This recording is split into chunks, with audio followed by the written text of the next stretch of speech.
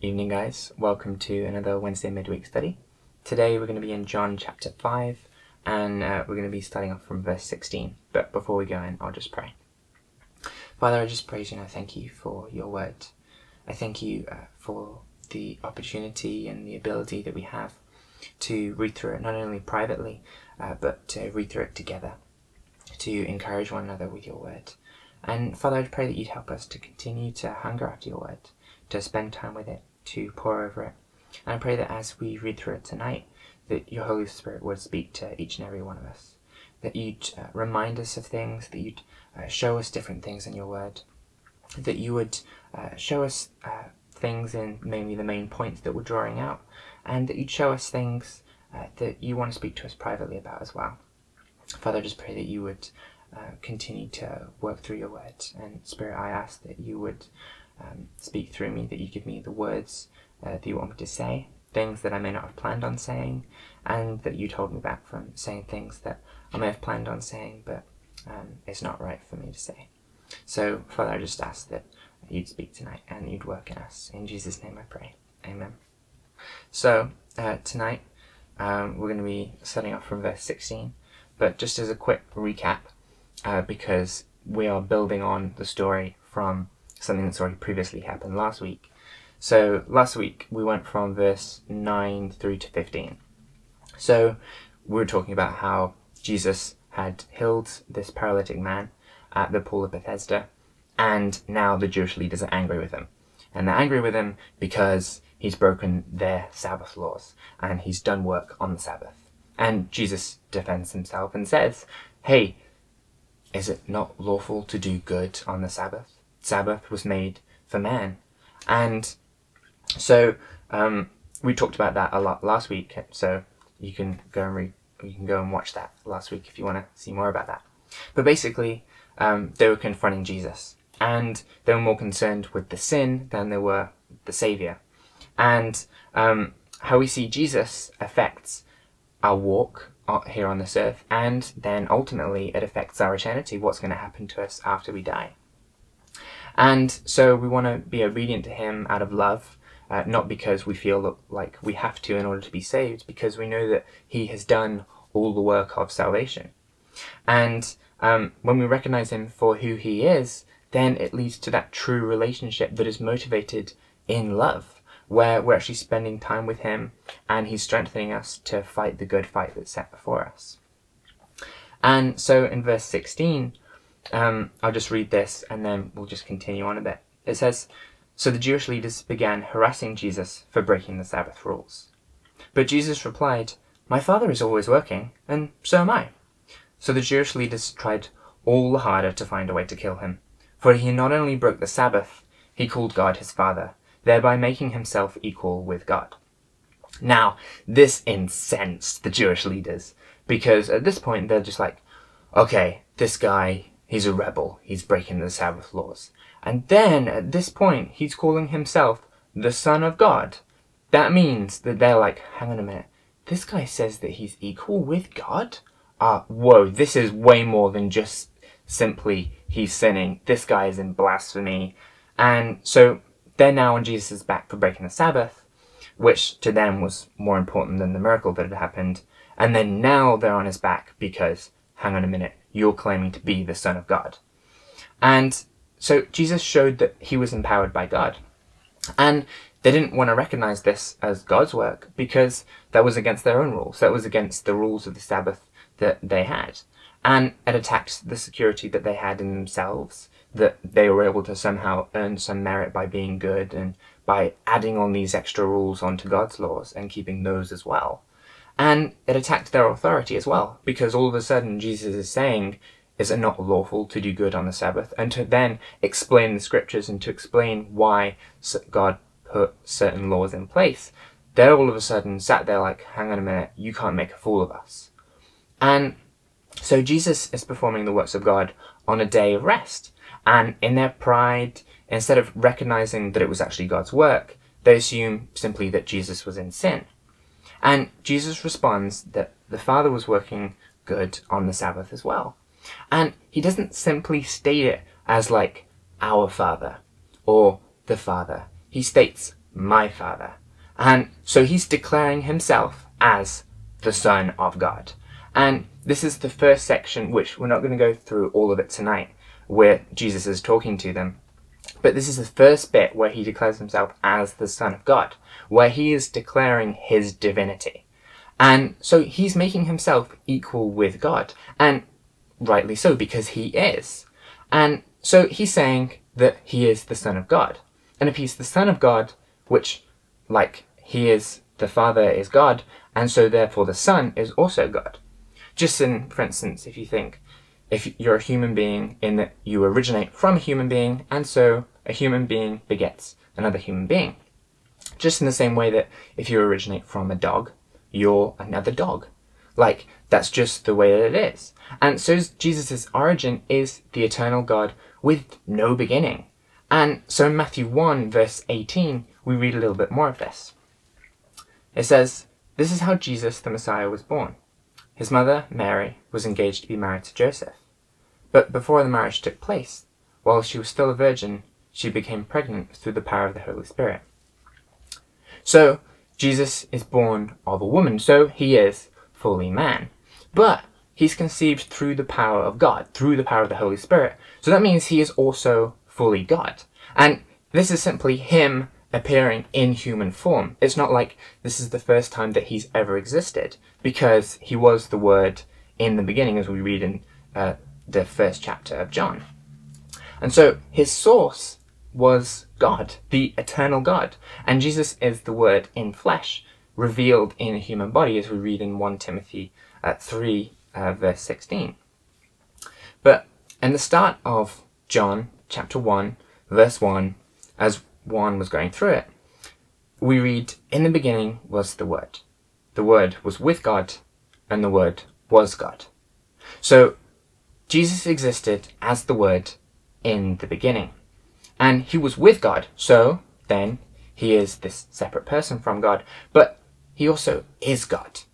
So then in verse 14, we see, "So the Word became human and made his home among us. He was full of unfailing love and faithfulness, and we have seen his glory, the glory of the Father's one and only Son." So this is the Word in flesh who is appearing, and this is God incarnate. This is God in the flesh. And so Jesus, as the Word, is God made manifest in the flesh. And he, being the Son of God, is also God, just as the Father is God, and just as the Holy Spirit is God. And we call this the Trinity, which is a concept we're not going to attempt to explain, we're not going to attempt to understand, because really, we can't really understand it.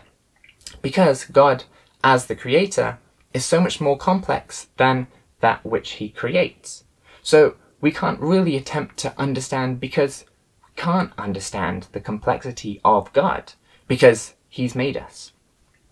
So this is the one true and living God, the three persons of the Father, the Son, and the Holy Spirit. In John 10, verse 30, it says, "The Father and I are one," which is Jesus speaking. And then in Genesis 1, and Acts 5, 3-4, and various other places, we read how the Holy Spirit is also God. And so all three persons comprise God. And this is the one God, which is also three persons.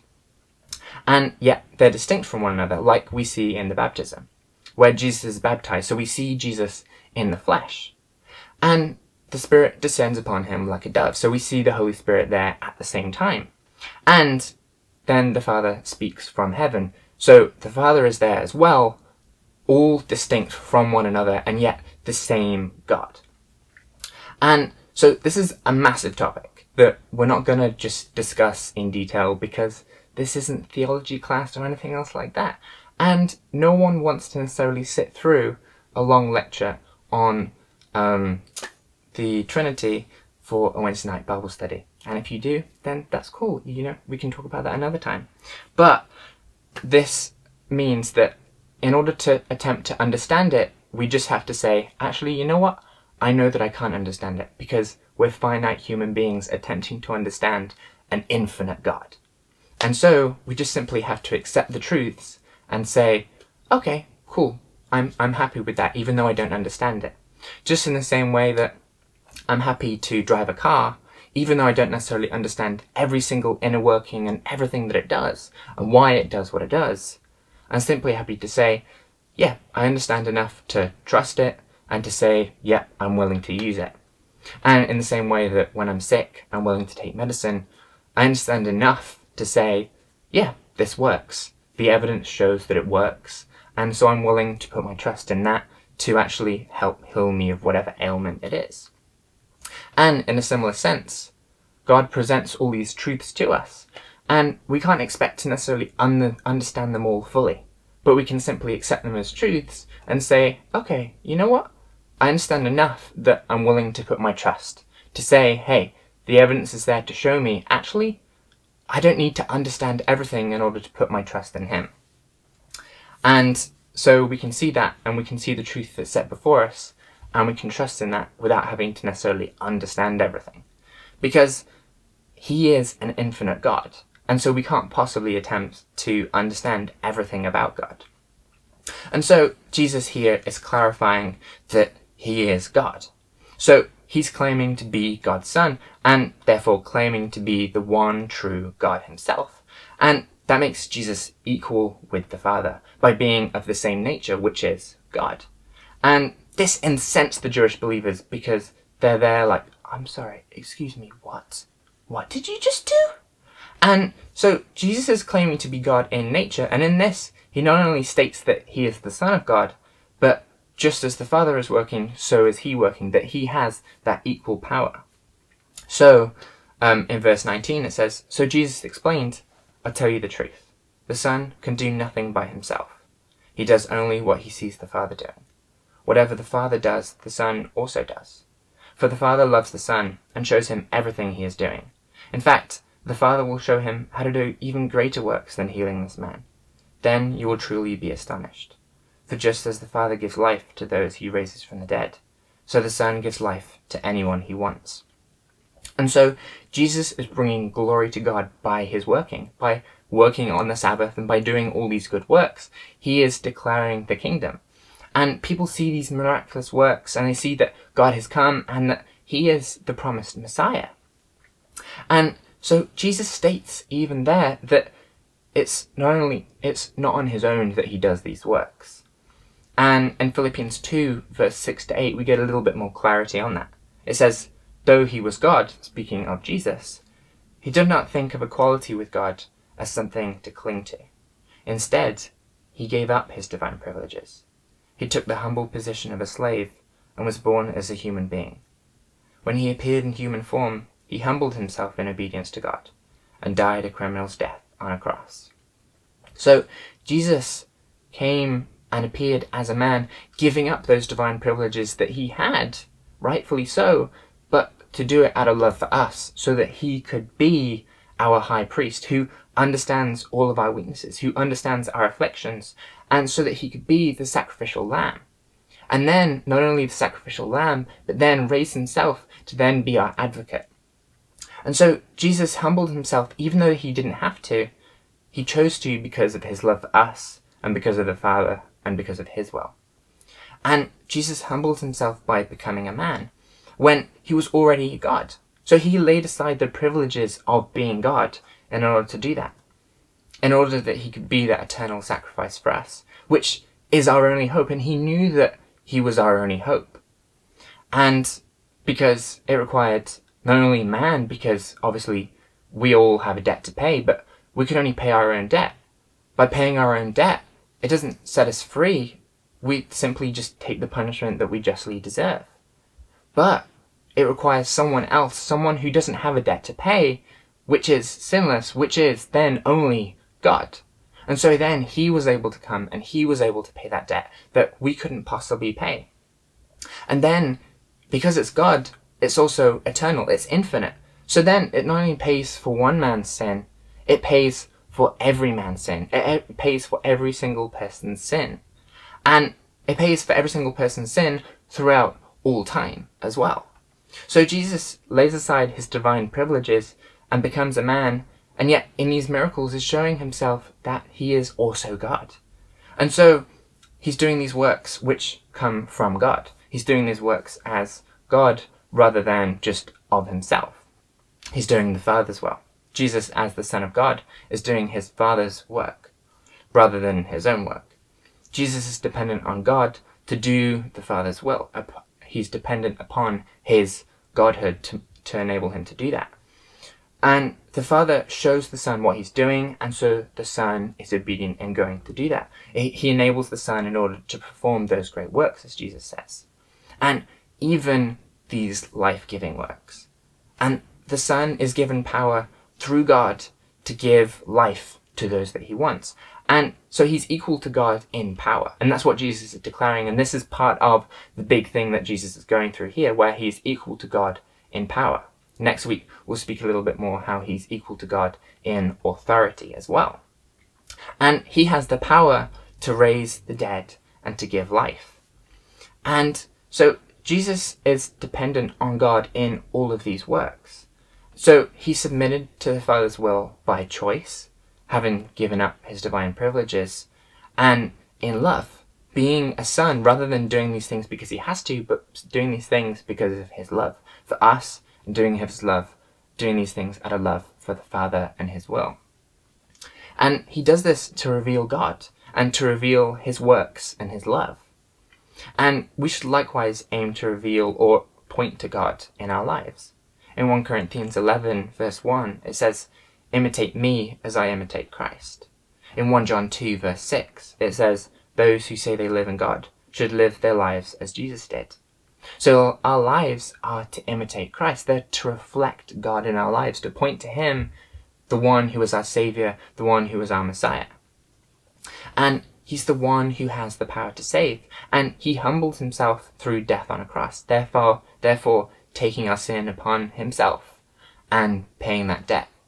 And then he also has the power to raise his own life. So he resurrected himself, showing that he is God, and then showing that he has the power to make us alive spiritually as well. That once we were dead in our sins, now we're alive in Christ. So we have our hope in him. And if we're to reflect him in our lives, to point to him of his work in our lives, then we first have to accept that we can't do it in ourselves. We can't do it of our own will. We can't do it in our own power. We have to do it through God's work in our lives, through his power. And this takes us first humbling ourselves, no matter how able we think we are. A lot of us who are Christians have already accepted the fact that, hey, in light of eternity, I know that I am unable to save myself. I know that I am incapable of that. And so we accept that the only way of paying that debt is through Christ. And that's why Christ came to redeem us, because he knew there was no other way. So he made a way for us, that he is able to then pay that debt. And so then we recognize that in humility, saying, I can't do this, but you've already done this. There is nothing that I can do to earn this. It is a free gift of God. And then here on earth, there's also the fact of he's not only saved us, but he continues to sanctify us. He continues to make us more and more like Christ. And we have to recognize that we're incapable of living lives that please God without his help. To live a life that's perfect without his help is a ridiculous idea to think of.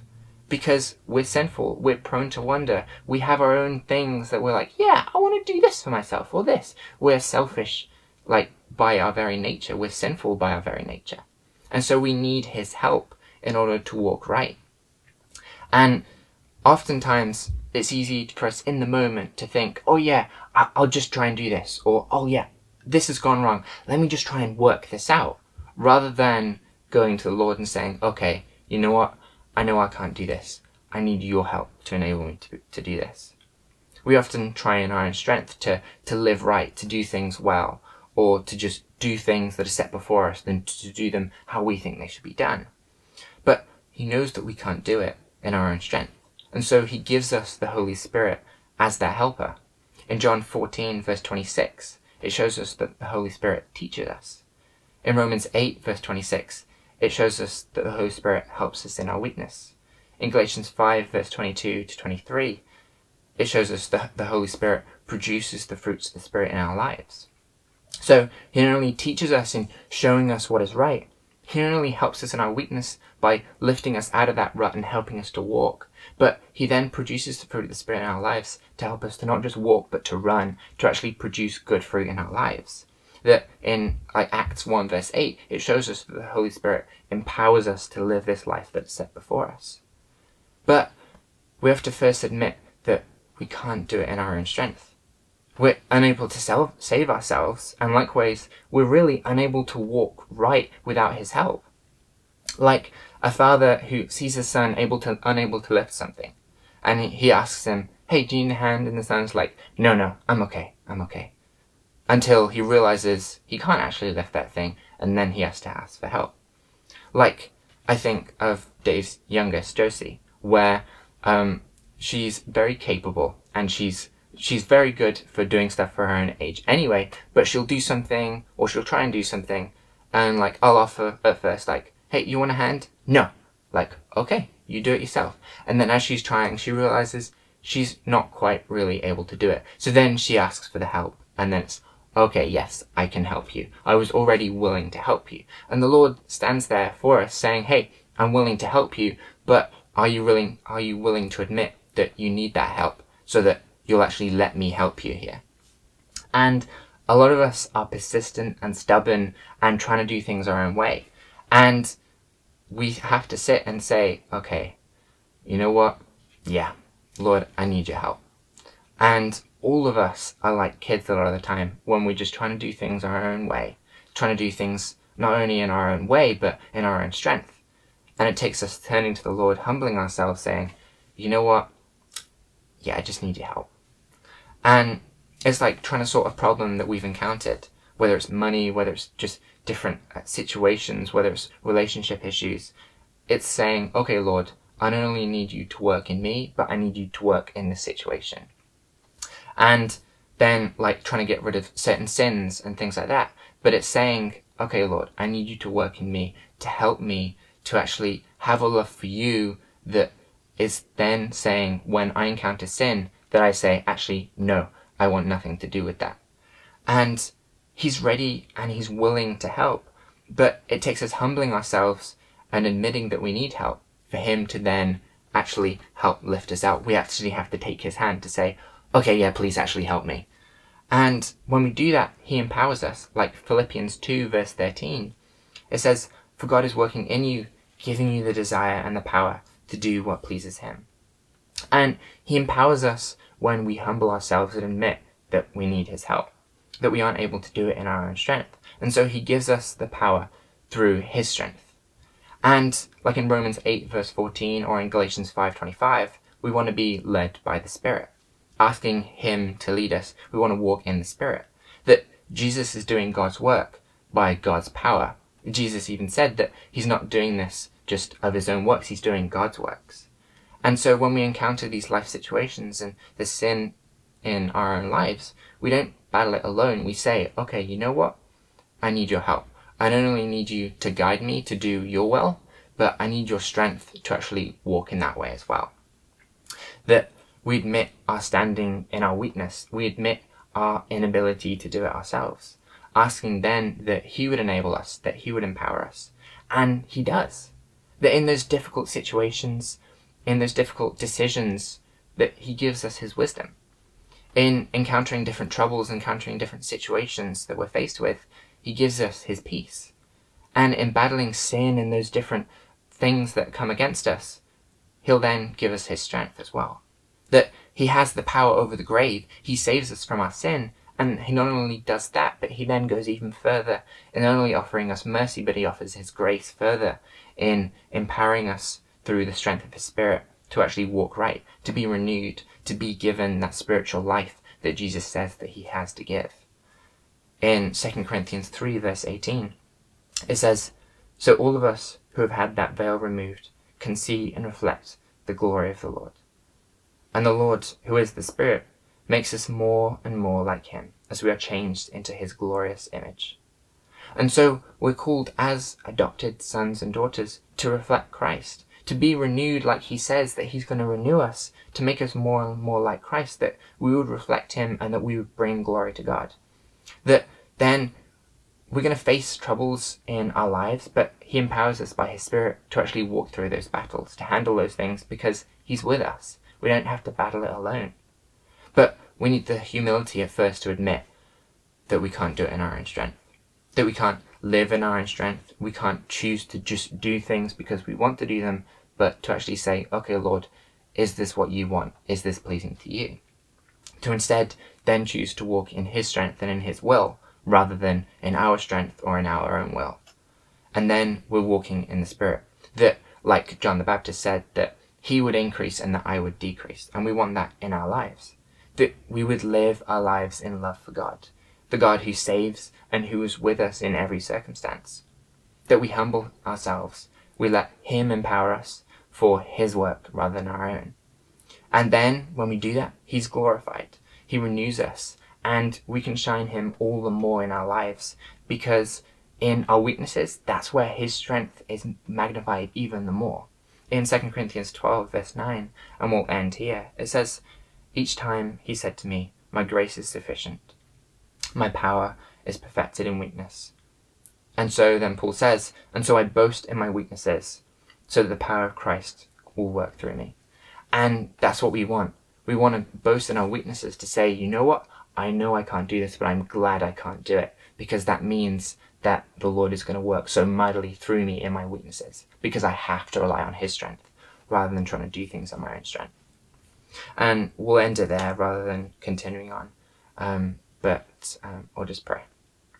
Father, I just pray that you'd be with us tonight after we've read your word. I pray that you'd help us to continue to delight in your word, to pore over it, to just see the different things that you have in your words, that you speak to us about. Father, I thank you that you sent your Son to give us life, to renew us, to continue to work through us, not only saving us from our sin, but continuing to work in us, making us more and more in the image of your Son, Jesus Christ. And so, Father, I pray for us as we go out tonight, that you'd be with us, that you'd continue to work in our lives, that you'd remind us to humble ourselves, to admit that we know that we can't just do whatever we want, because we know that you have things set before us that are pleasing to you, and things that are good, and we want to walk in those things. And Father, that we would do those things with your strength, rather than trying to just simply do them in our own strength. So Father, I just ask that you'd walk with us, that you'd continue to empower us, you continue to lead us and guide us, and remind us to walk in your Spirit, rather than to walk in the flesh, to walk in our own ways. And Father, I just pray for us tonight, that you'd help us to continue to pore over your words, to continue to spend time in prayer with you, to delight in you, and to foster that relationship, to continue to spend time with you. Father, I just ask these things in Jesus' name. Amen. Cool. God bless you guys.